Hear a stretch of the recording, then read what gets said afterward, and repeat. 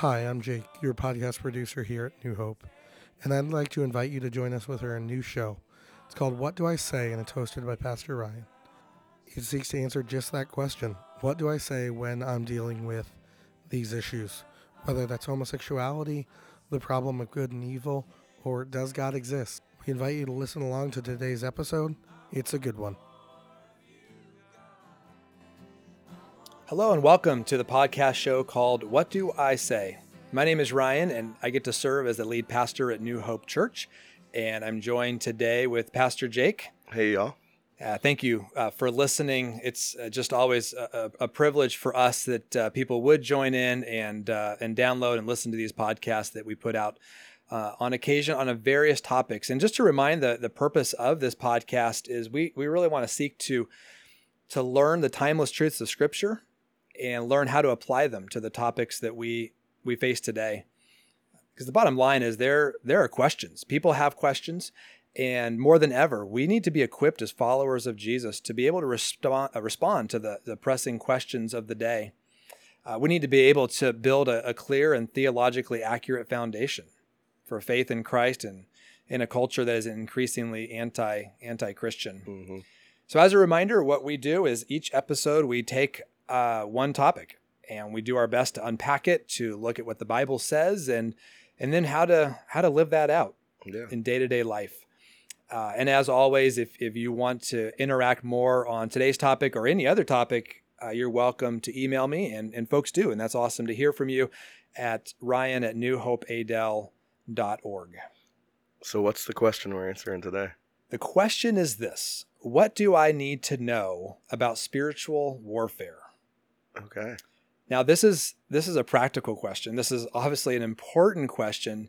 And at New Hope Church here in Adel, Iowa, this is a question that we're sort of wrestling through, not because we're taking on like a sermon series on spiritual warfare currently, but we're going through the Gospel of Mark. And in the Gospel of Mark, there's constant occasions where Jesus is interacting with evil. He's driving out demons.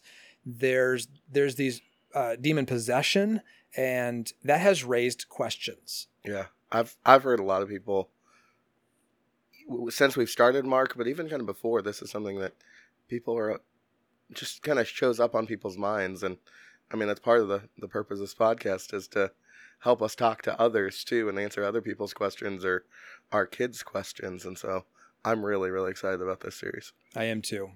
So if you're listening today and you are curious about this topic, or maybe you're confused by it, and there's actually some things we need to untangle in terms of maybe past experiences or what somebody's told you, and is not actually biblical. Hopefully this podcast will do this. So here's our game plan. Okay. We're going to, not just today, but we're going to do a few different podcasts on this topic, but it's all around one central idea. And the idea is this: Jake and I want to share with you 5 basic truths that you need to know about spiritual warfare.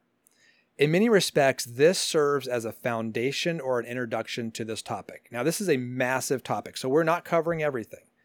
But this is what we believe are the most important principles to hang on to when it comes to spiritual warfare. So in many ways, think of it like a spiritual warfare 101 class. So we might not get into all the crazy, weird, what about this, what about this, what about this, but this is more foundational, more groundwork of this is what spiritual warfare is, and this is the areas where it takes place, this is who's involved.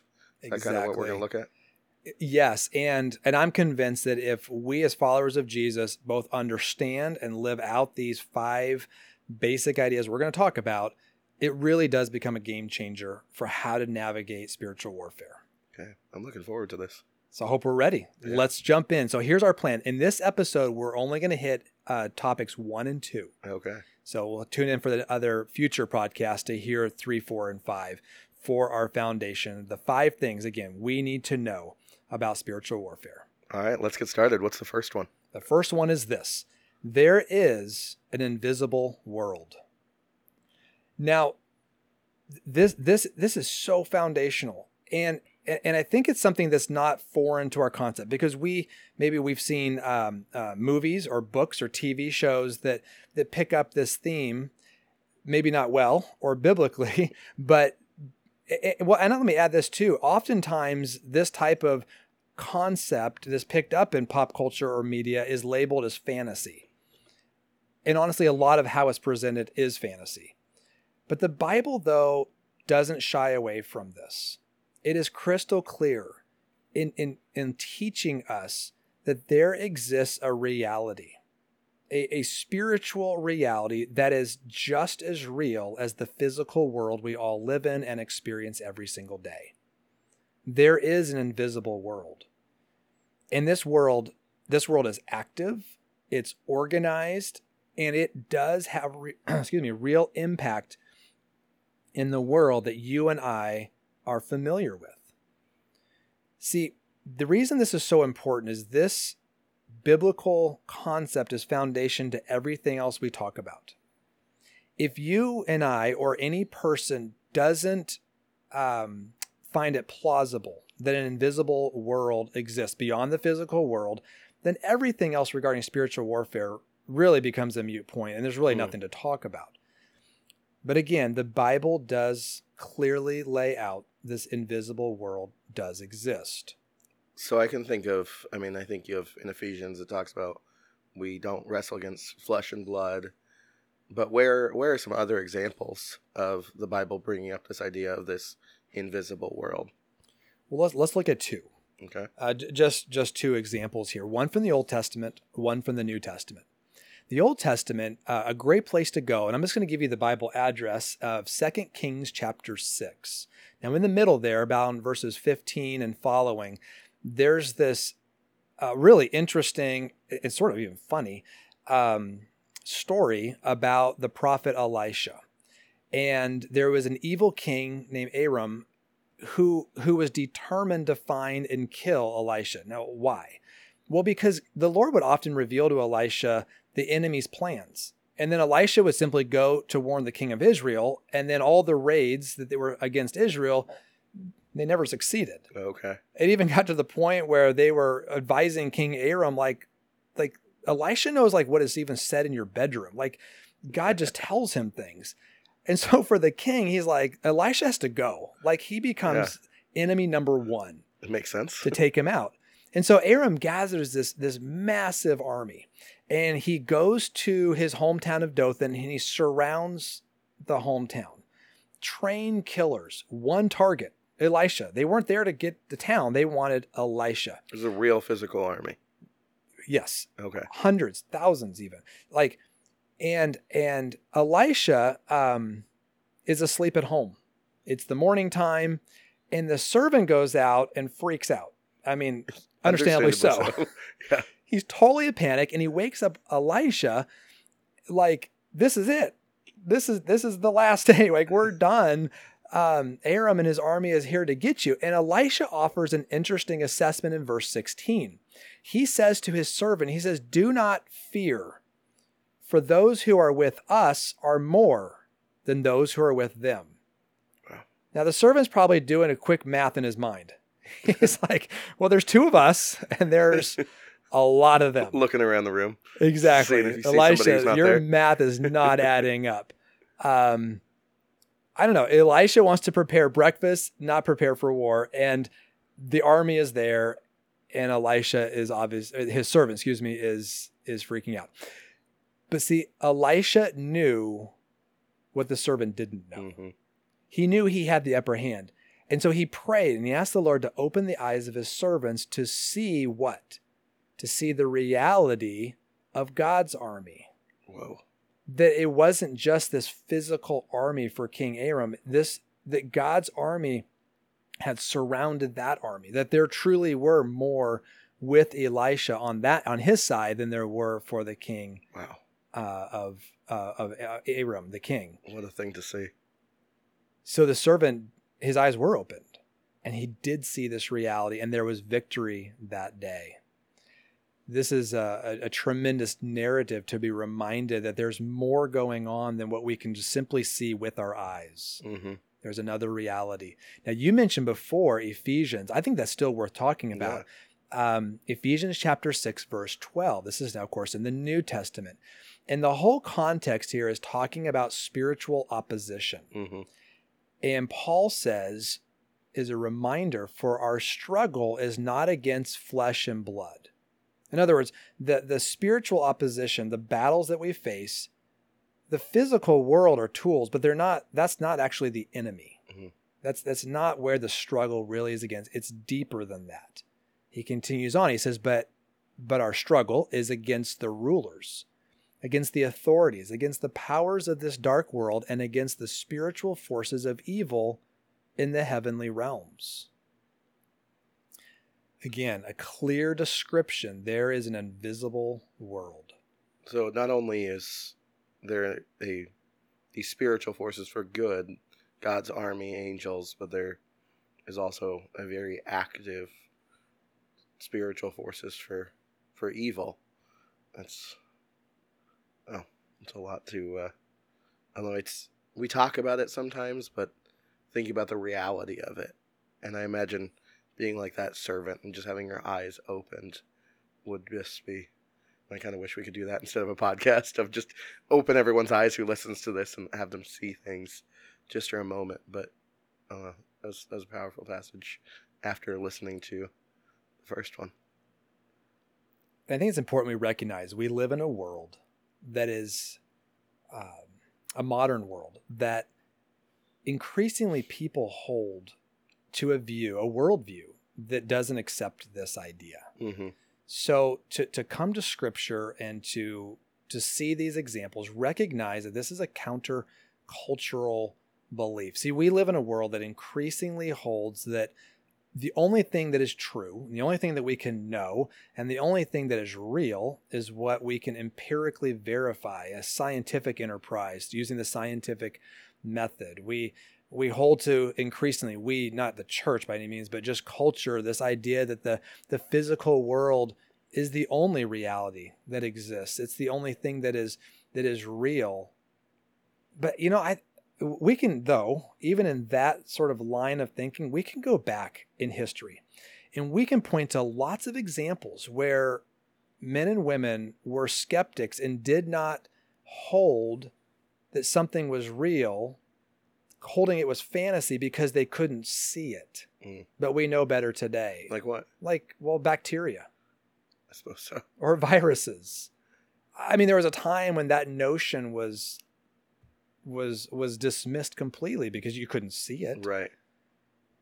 You can go on as well. I mean, things like electricity, natural gas, carbon monoxide, or even things that we can't see with our eyes that very much exist, like wind, sound waves, and atoms. Yeah. I mean, the list goes on and on.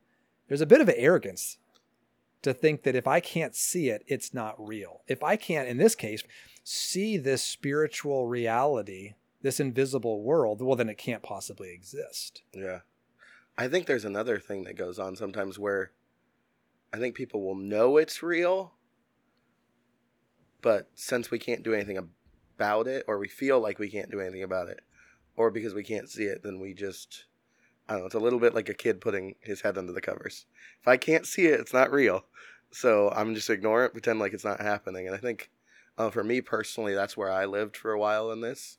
Is, okay, I know there's sin in my life because of who I choose to surround myself. I know there's sin in my life because of my own personal issues. I know a lack of discipline. So I'll fix those things, and I'll kind of minimize spiritual warfare because, I don't know, I can't do anything about that. Or I feel like I can't do anything about that. And I agree. In addition to that, we do the same thing because we don't like it or we're scared of it. Okay, well, it might have been more accurate, but I didn't want to bring that up. We are going to bring that up later Yeah. on, maybe not in this Yeah. podcast episode, but it is this unnerving, Yeah, scary very much topic, and so better just to leave it alone So. Mm-hmm. and not deal with the whole thing. Yeah, ignorance becomes bliss.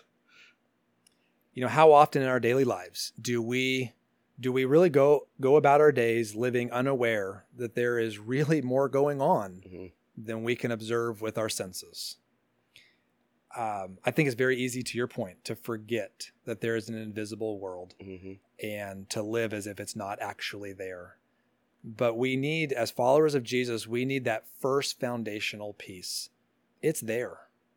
Whether we want it to be there or not, it's there, it's active, it's real, and it has real impact in our world and in our lives. Yeah. So that's principle number 1 out of the 5 we're going to look at. And Ready for number 2? We're going to try and tackle number 2. Let's go for it. Okay. Building on the first one. Number 2 is this idea that not only is there an invisible world, but number 2 is we are involved in an invisible war. Now, we just talked about not liking certain types of things. And just because we don't like something doesn't make it untrue. There's plenty of things that can be true and are true that we prefer not to be true. Well, this is the case probably with this one here. And the reality is this involvement in an invisible conflict. Some people are aware of this and engage. Some retreat. They don't want to deal with it. Frankly, most people live completely oblivious that there is a spiritual conflict in and around them and for them, that there is an enemy that is truly real and very much engaged and invested to try to steal, kill, and destroy you, the listener, all of us. And I recognize, and we recognize, this may not be comforting news, but it's true. And it's important that we understand it. 2 Corinthians chapter 10. Back to Paul. Verses 3 through 5, speaks to this. He writes this. He says, for though we live in the world, we do not wage war as the world does. What he's saying here is, look, we live in this world, but we have this spiritual reality, this invisible world, and this opposition that comes at us. But the way that we battle that, the way that we engage the conflict is not with guns and swords and things that might be warfare in the physical world.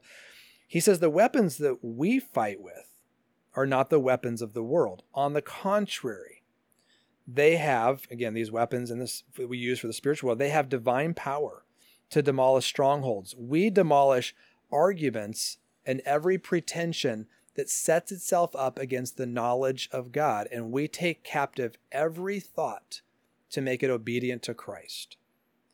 There is so much in these verses here, but the point I want to really draw home here is that we are in a battle.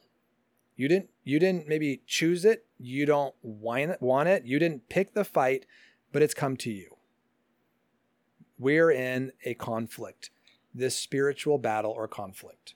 So if this battle's happening and it's not a physical battle, where is this battle taking place? That's where this verse is so critical. It takes place, much of it, between our ears.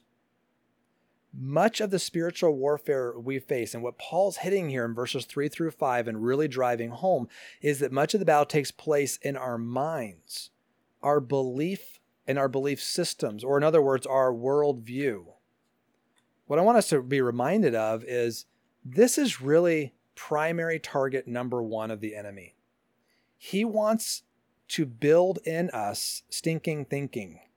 He wants, let me say it this way. He knows the powerful impact that our worldview or beliefs have on our lives. Let me give you an example. John Piper, a well-known author and former pastor, he said something pretty significant. It stuck with me over the years. He said this: what you believe about God is the most important thing about you. How so? Because it's the foundation for your worldview. See, every other belief that you and I have is a consequence of, or is a result, if you will, of what you believe about God. Now, what I'm saying what I'm really saying is this is bigger than knowing facts about God or the Bible. I mean, somebody can know a lot of Bible data or know about God, but rather what I'm really talking about are the beliefs that you hold about who He is, about what He's doing, and about who you are in relationship to Him. And how you answer those questions really, truly are the train tracks that your life runs upon. Okay. So you're not as sort of unpredictable as maybe you like to think that you are. Right. We are actually very predictable in our behavior and our thoughts because the beliefs and worldviews that we have informs them. Because what I believe about who God is going to shape what I believe about how the world came to be, which then shapes how I value the world, how I interact with the world, what I think about it. That's spot on. Okay. And it's more than just how the universe came to be and how I relate with the universe and what that means, the world. It's also, it informs how I think about and how I define what is moral. Right. What does it mean to live the good life? Does truth exist, or is everything just made up and relative? Is there purpose to life? How about this one? What happens after a person dies? Like, these are significant primary questions that we all interact with in life. Well, all of them are informed by this first and more foundational question about who is God and does he exist? And who am I in relationship to him? And so this is where the enemy is going to target first. This warfare that you and I are going to face. Now, it's not just limited to that, but we need to recognize that, and that's what 2 Corinthians 10 verses 3 through 5 hits.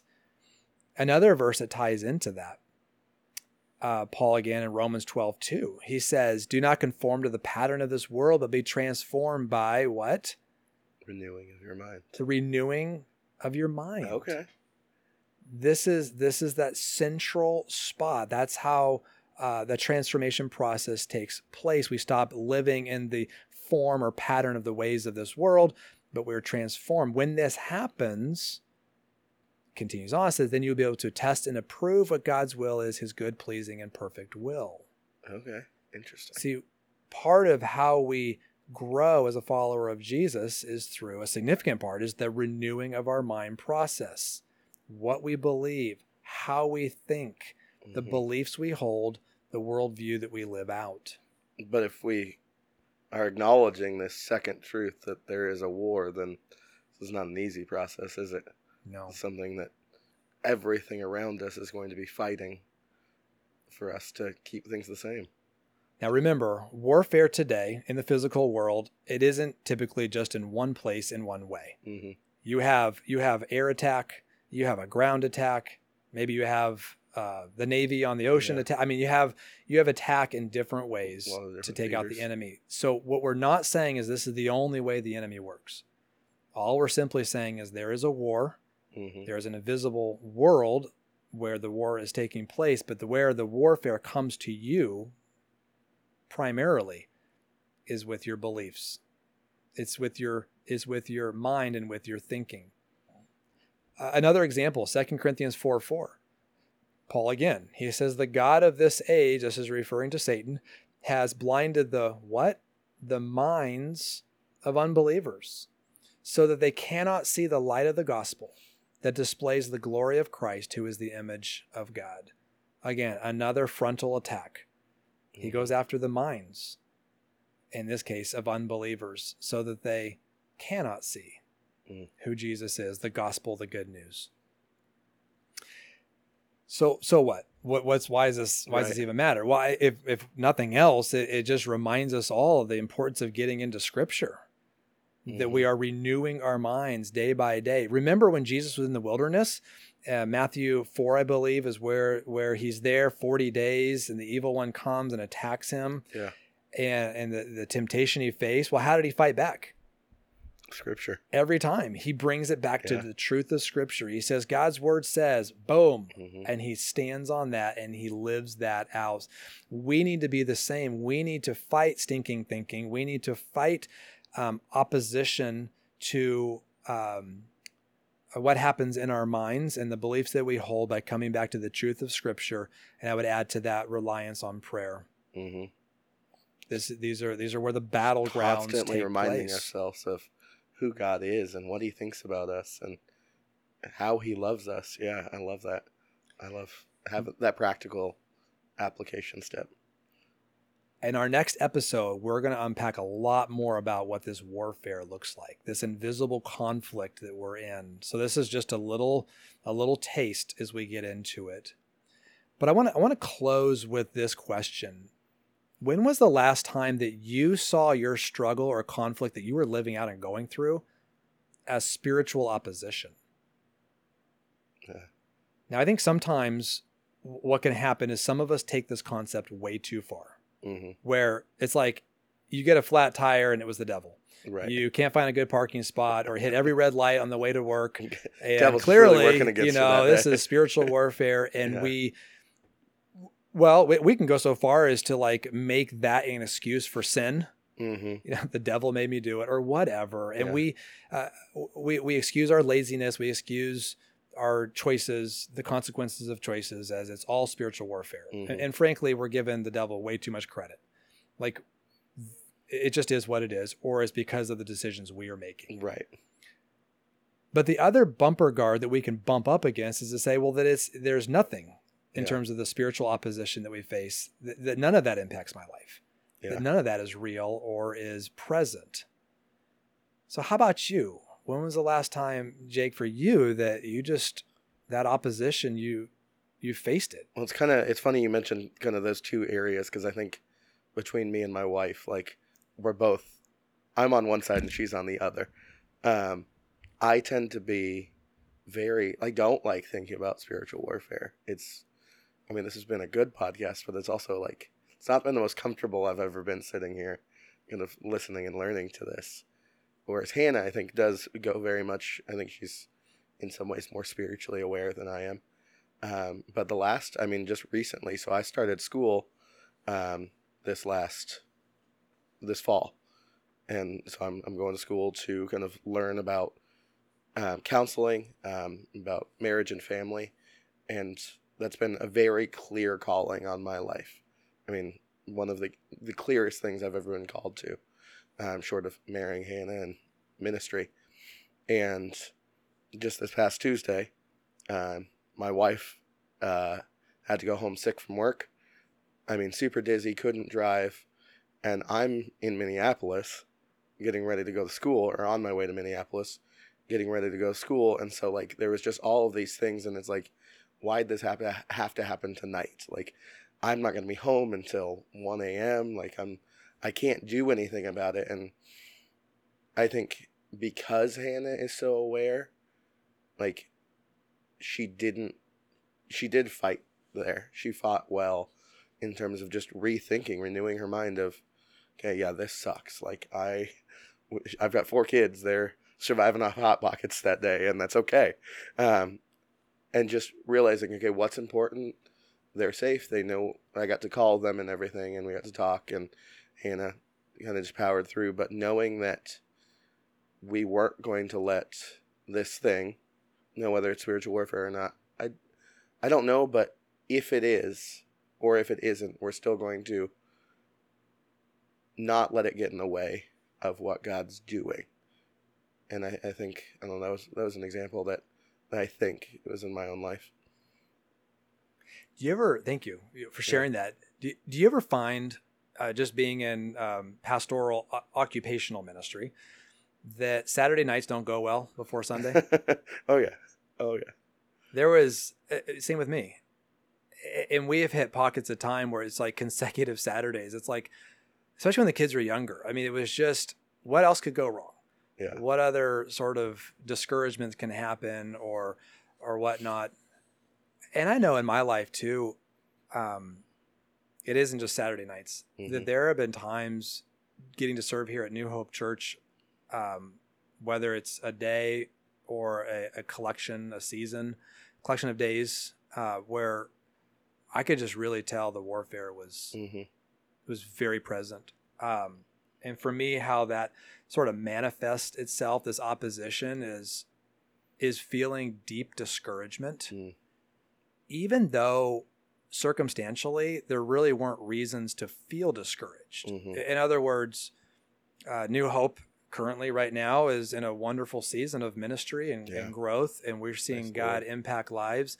And I would, that all that's the case, and so thankful for what the Lord's doing. But in the midst of that, like this just deep discouragement or just a heavy weight, or how about this? I don't know if you've ever experienced this, but like a very solid, heavy temptation to believe things that maybe aren't true, such as you're terrible at what you do. You really have no idea what you're doing in your role at New Hope Church. You're messing things up.